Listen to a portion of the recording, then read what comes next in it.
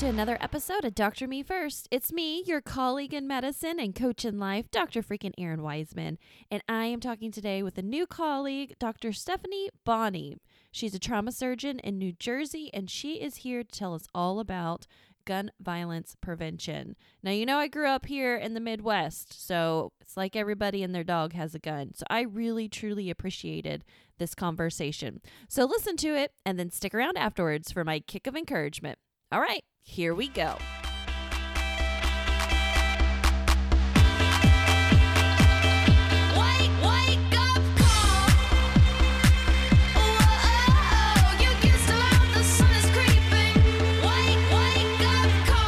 Welcome to the podcast, Dr. Stephanie Bonney. Hey, it's great to be talking with you today. Thank you. It's great to be here. Why don't you tell the audience a little bit more about yourself? I am a trauma surgeon by training, and that's sort of my day job or my clinical job. I sort of took a pathway around the country to get where I am now, as many of us have. I grew up in Michigan and then went to Kalamazoo College for undergrad, which is like a small liberal arts Midwest kind of school, and then moved on to Chicago, where I went to Rosalind Franklin University for medical school. And then I did my residency at the University of Illinois Metro Group in Chicago. And then I went on to do a fellowship in trauma and critical care at Washington University in St. Louis, and was invited to stay on the faculty there after I finished my fellowship. So I stayed there for a couple of years. But much like, I guess, many of us managing two career families, my husband had an opportunity in New York. So I essentially came to New Jersey, where I practice now as, I like to say, as a trailing spouse.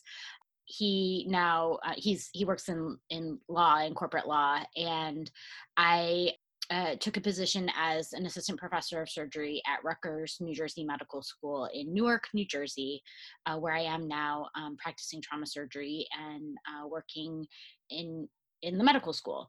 My research focus, or my non-clinical focus, is primarily on violence and injury prevention. So I do a lot of prevention type programming, whether it's pedestrian or violence. And so my primary focus since I came to New Jersey has been on violence prevention. I manage a hospital-based violence intervention program, and I do a lot of research around gun violence prevention. I'm the surveillance core director for the New Jersey Center for Gun Violence Research, which is a research institute at Rutgers.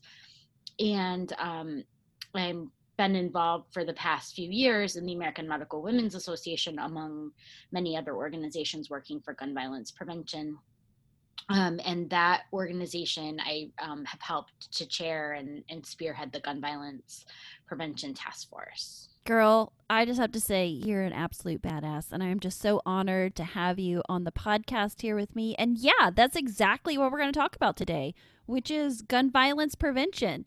Hit us. Tell us all about what we need to know as female physicians. So I think it's important when you're thinking about violence prevention, or for those of you who may be interested in advocacy or research in this space, I think it's important to think of it a little bit like a Venn diagram. So there is violence and there is firearm injury, and they overlap in what is typically called gun violence, which is intentional interpersonal injury that is committed with a firearm. But there's a lot of violence out there that doesn't happen or doesn't involve a gun. And there's a lot of firearm injury that isn't necessarily intentional interpersonal violence. Primarily, suicide is a big one, but also unintentional injury, or I don't like to use the term accident because everything is preventable, but child access and unintentional injury with firearms. So they overlap in the area of gun violence, but I sort of think of them as two different spheres with two different ways of sort of addressing those problems. So I think that's like sort of the jumping off point. And then it's actually a much bigger field than a lot of people realize. So there's like an entire body of knowledge and of folks working in things like domestic violence or child abuse. And so those all sort of fall in that violence circle, but are not necessarily the space that I've been working in, which is primarily urban violence and urban violence prevention. And what got you into this space? So Part of it is being a trauma surgeon. I mean, it's what I'm exposed to. I think I didn't like start out my life being like, oh, I want to be a gun violence researcher, but different sort of opportunities come your way, and you sort of take them when they come to you. I remember like listening to sort of like podcasts like this, or I would listen to talks when I was younger, and I would be really frustrated because I would see somebody that was like in a place that I wanted to be and hear their story. And it always sounded like they always had some like event of serendipity, and I'm like, oh, so I just have to wait for some like lucky thing to happen to me. And I think, in some ways, yes, but in some ways, like you do make your own luck. And also, if you're prepared for like something to come your way, then when it does, you're ready, and you're ready to sort of take it and run with it. So I was, primarily as a trauma surgeon, I was really interested in injury prevention. And when I was at WashU, I was in Missouri, and you sort of you get involved with what you see, right? So like in St. Louis, there was a fair bit of violence, but there was also quite a bit of like texting and driving and highway car crashes, and there was a lot of train injuries, like people getting trying to beat trains because there's a lot of trains in the Midwest. And so I started doing stuff like that. I was doing like texting and driving awareness stuff for kids and helmet safety and then train safety, as well as a little bit of gun violence work. And then when I came to Newark, it was like there was like a shift. It's like there was just so much gun violence. And it became such a bigger piece of my practice, like a bigger piece of the pie. And while there were a lot of efforts around gun violence in Newark and in other places, there wasn't anything specifically being done in the hospital.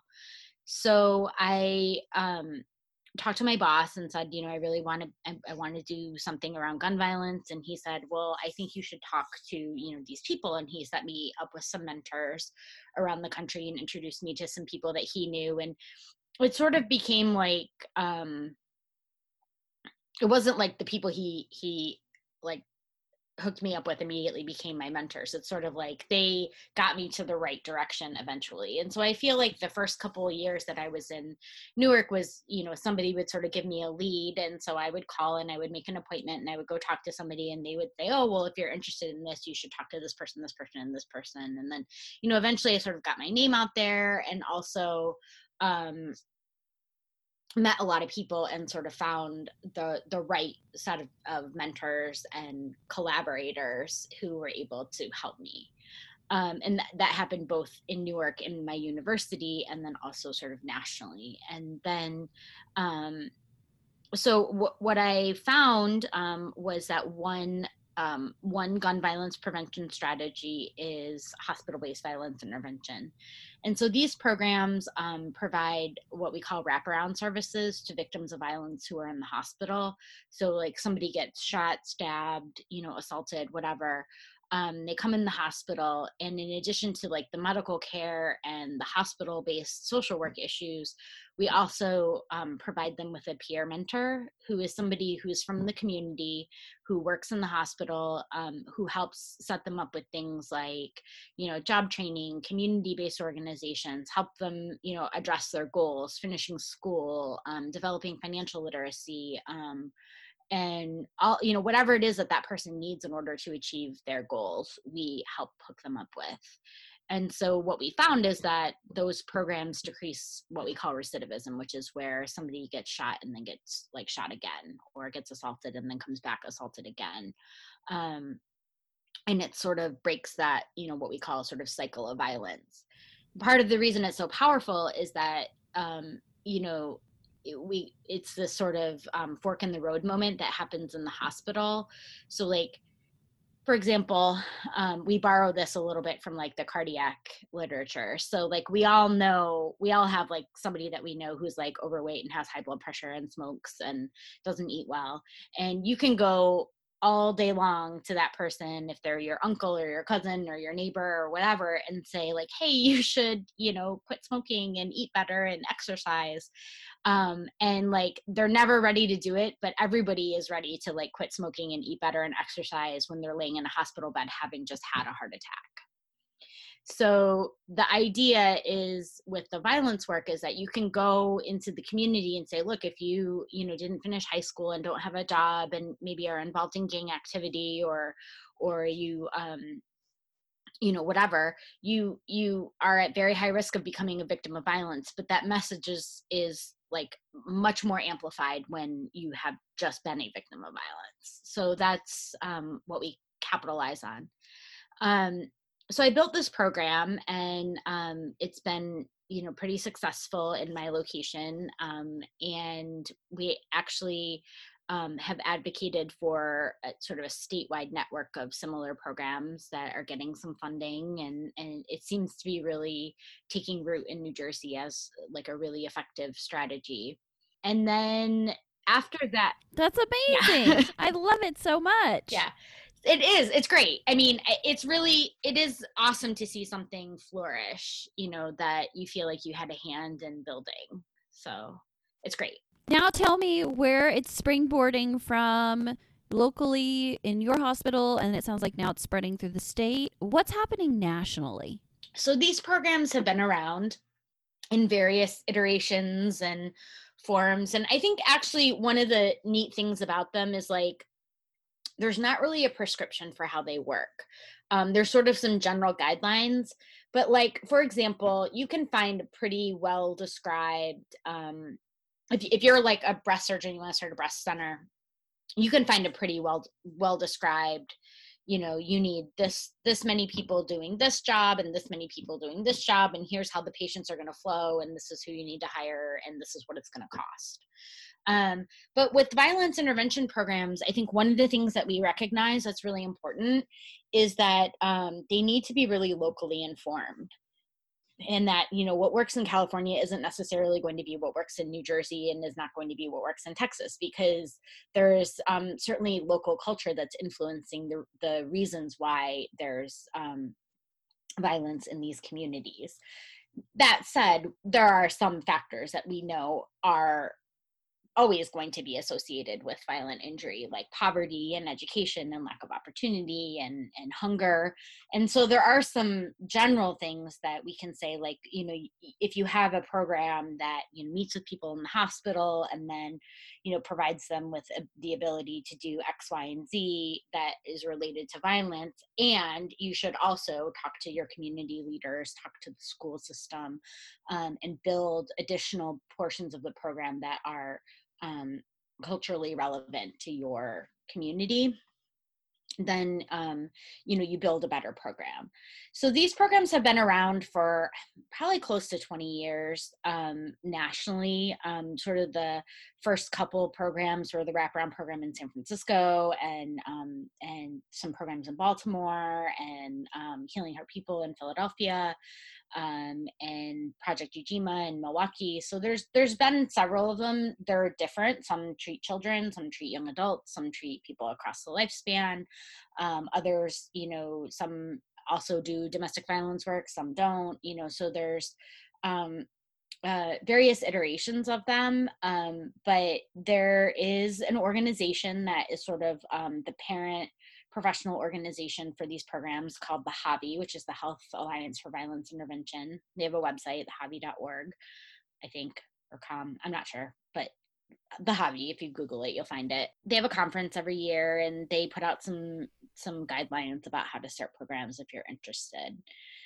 What we did, actually, I had very little to do with it other than to say, yes, this is a good idea, but sort of shortly after we started our program in Newark, really when we were still sort of piloting it, the New Jersey legislature offered up a series of bills to create a funding stream from the state to support these programs statewide. And so now, just in the last couple months, they've launched a statewide initiative of 9 programs around the state, that are going to be doing this work. And that is serendipity, I have to say, because there are people who've been sort of working at these programs and advocating them to their states for years and years and years.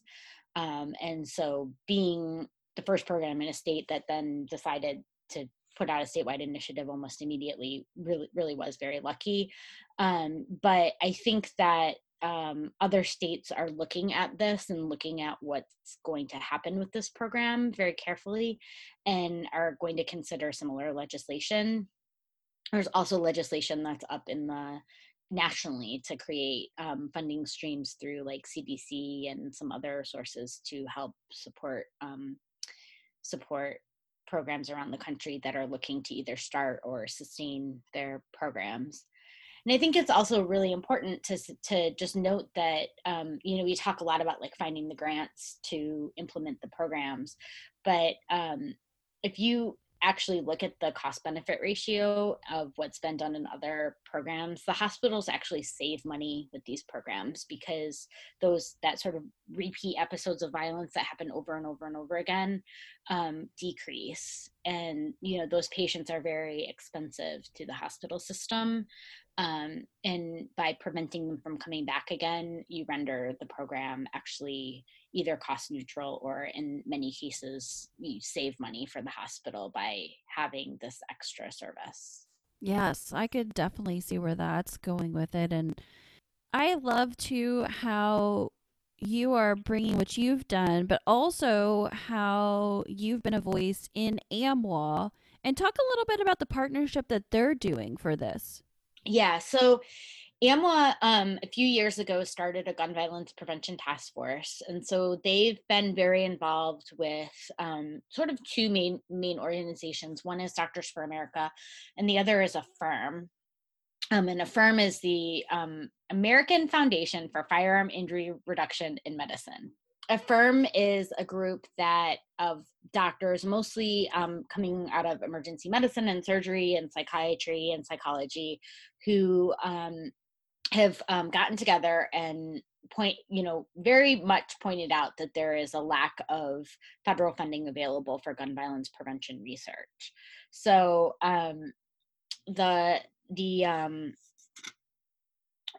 problem with sort of wanting to be an academic who studies gun violence prevention is that there's very little research available from the NIH or CDC. And so for folks whose really livelihood and career depends on getting funding from those sources, people tend to not want to become gun violence researchers because it's going to be very hard for them to get grants and support themselves. And the reason for that is there was an amendment to the omnibus. So the omnibus is like the bill that comes out every year that funds the federal government for the year. And there was some language that was added to the omnibus in 1996 called the Dickey Amendment. And the Dickey Amendment said that none of the funds from CDC can be used to advocate for or promote gun control.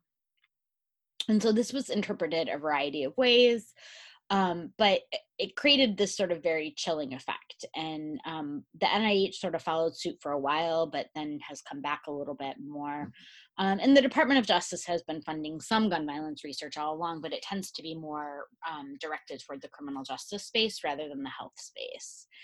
And so essentially for doctors or for public health researchers or for other folks who are saying like, hey, gun violence is a problem and we want to devote our careers to studying the solutions, there hasn't been a really reliable or robust federal funding stream available, certainly not commensurate to the burden of disease. So like if you look at how much money we spend on things like HIV and malaria and cancer, I mean, those are all problems, but we're not spending a similar amount of money on gun violence when you consider the disease. And that's actually true for all of trauma and not just for gun violence. So AFIRM is an organization that says, hey, this is a problem.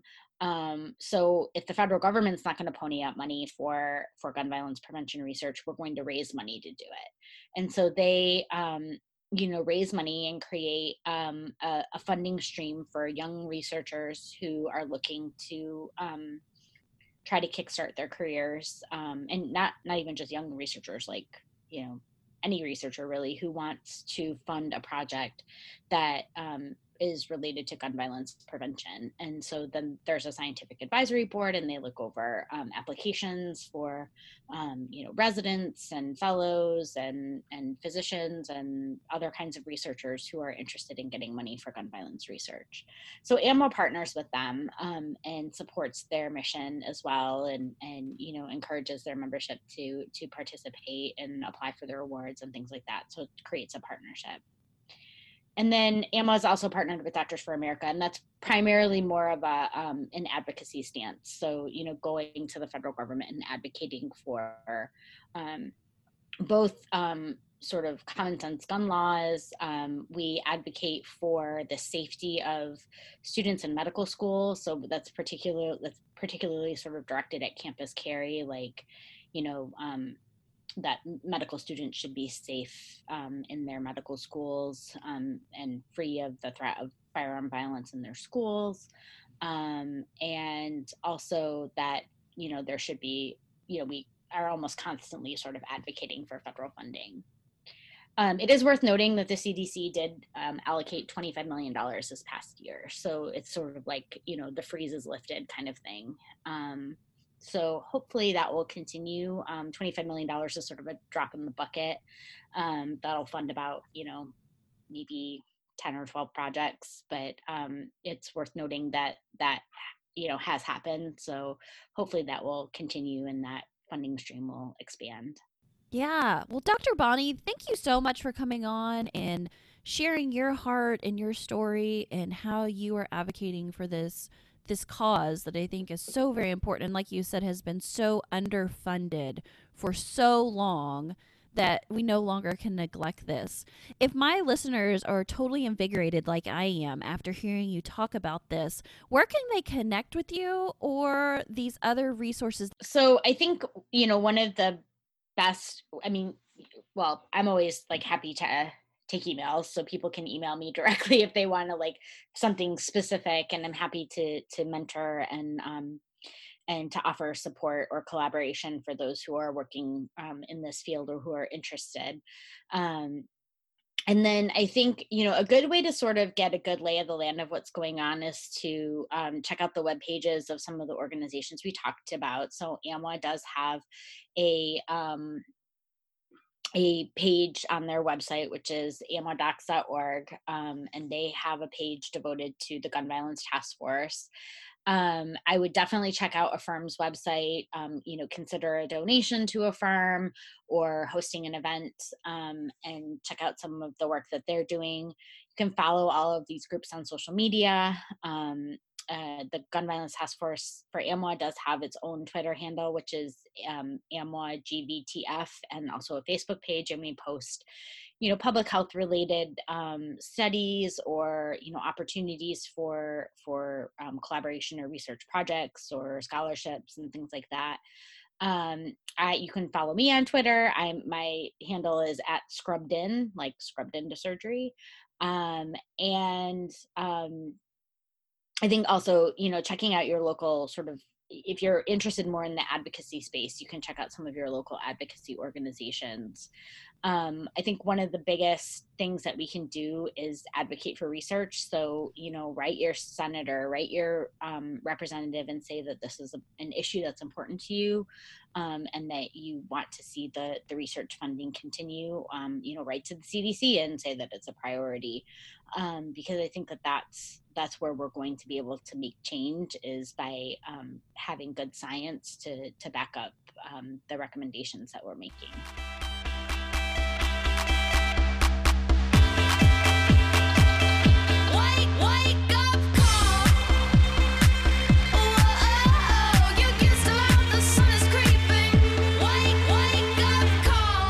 This episode was done in partnership with AMWA, the American Medical Women's Association. And I have a quick message from my personal connection with AMWA that I want to share with you.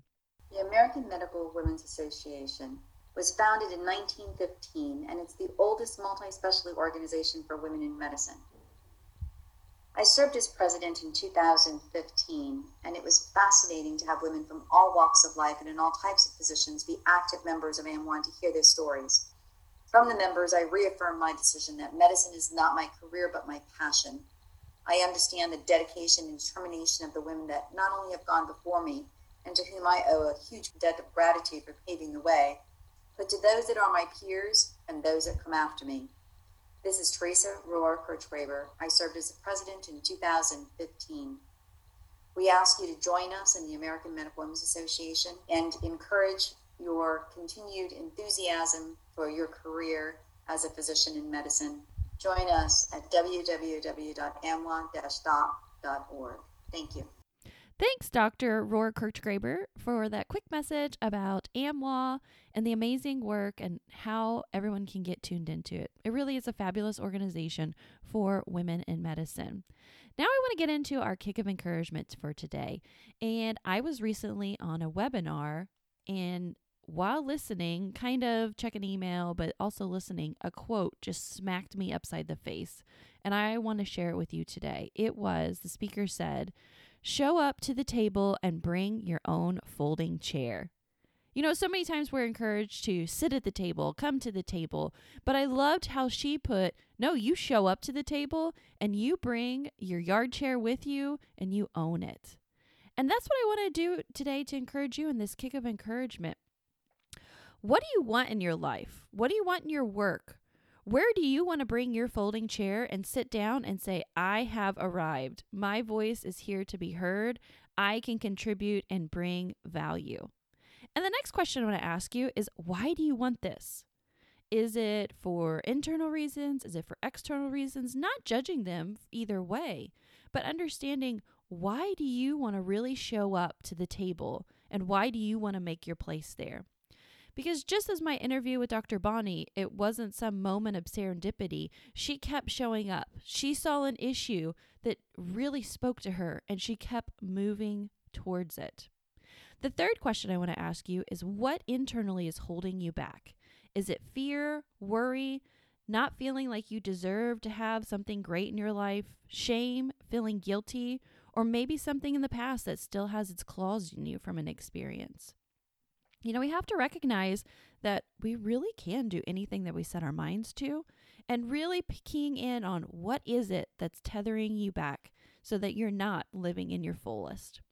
Question number 4 is, what do you need to coach through to become the woman who lives her best life?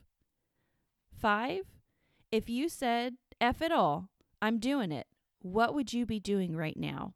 And 6, what are the external factors that are holding you back? So we talked internal, but sometimes there are external: family, geography, financial, all of those. Identify them so that you can see them and work away from them. Number 7, who can I ask for help? Remember, delegate and ask for help. It takes vulnerability, but it pays off tenfold. 8, what type of accountability and structure must I have to help myself move forward?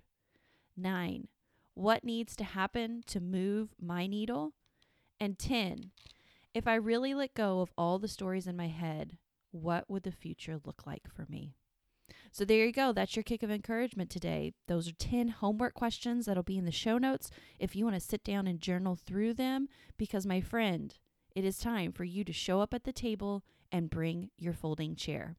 If you want more kicks of encouragement, more fun facts, more quippy quotes from me, I ask you to come hang out to my free masterclass on June 28th at 5 p.m. Eastern Time. Again, the link will be in the show notes. Sign up. I will send you the information. I will not spam you. I don't do that crap.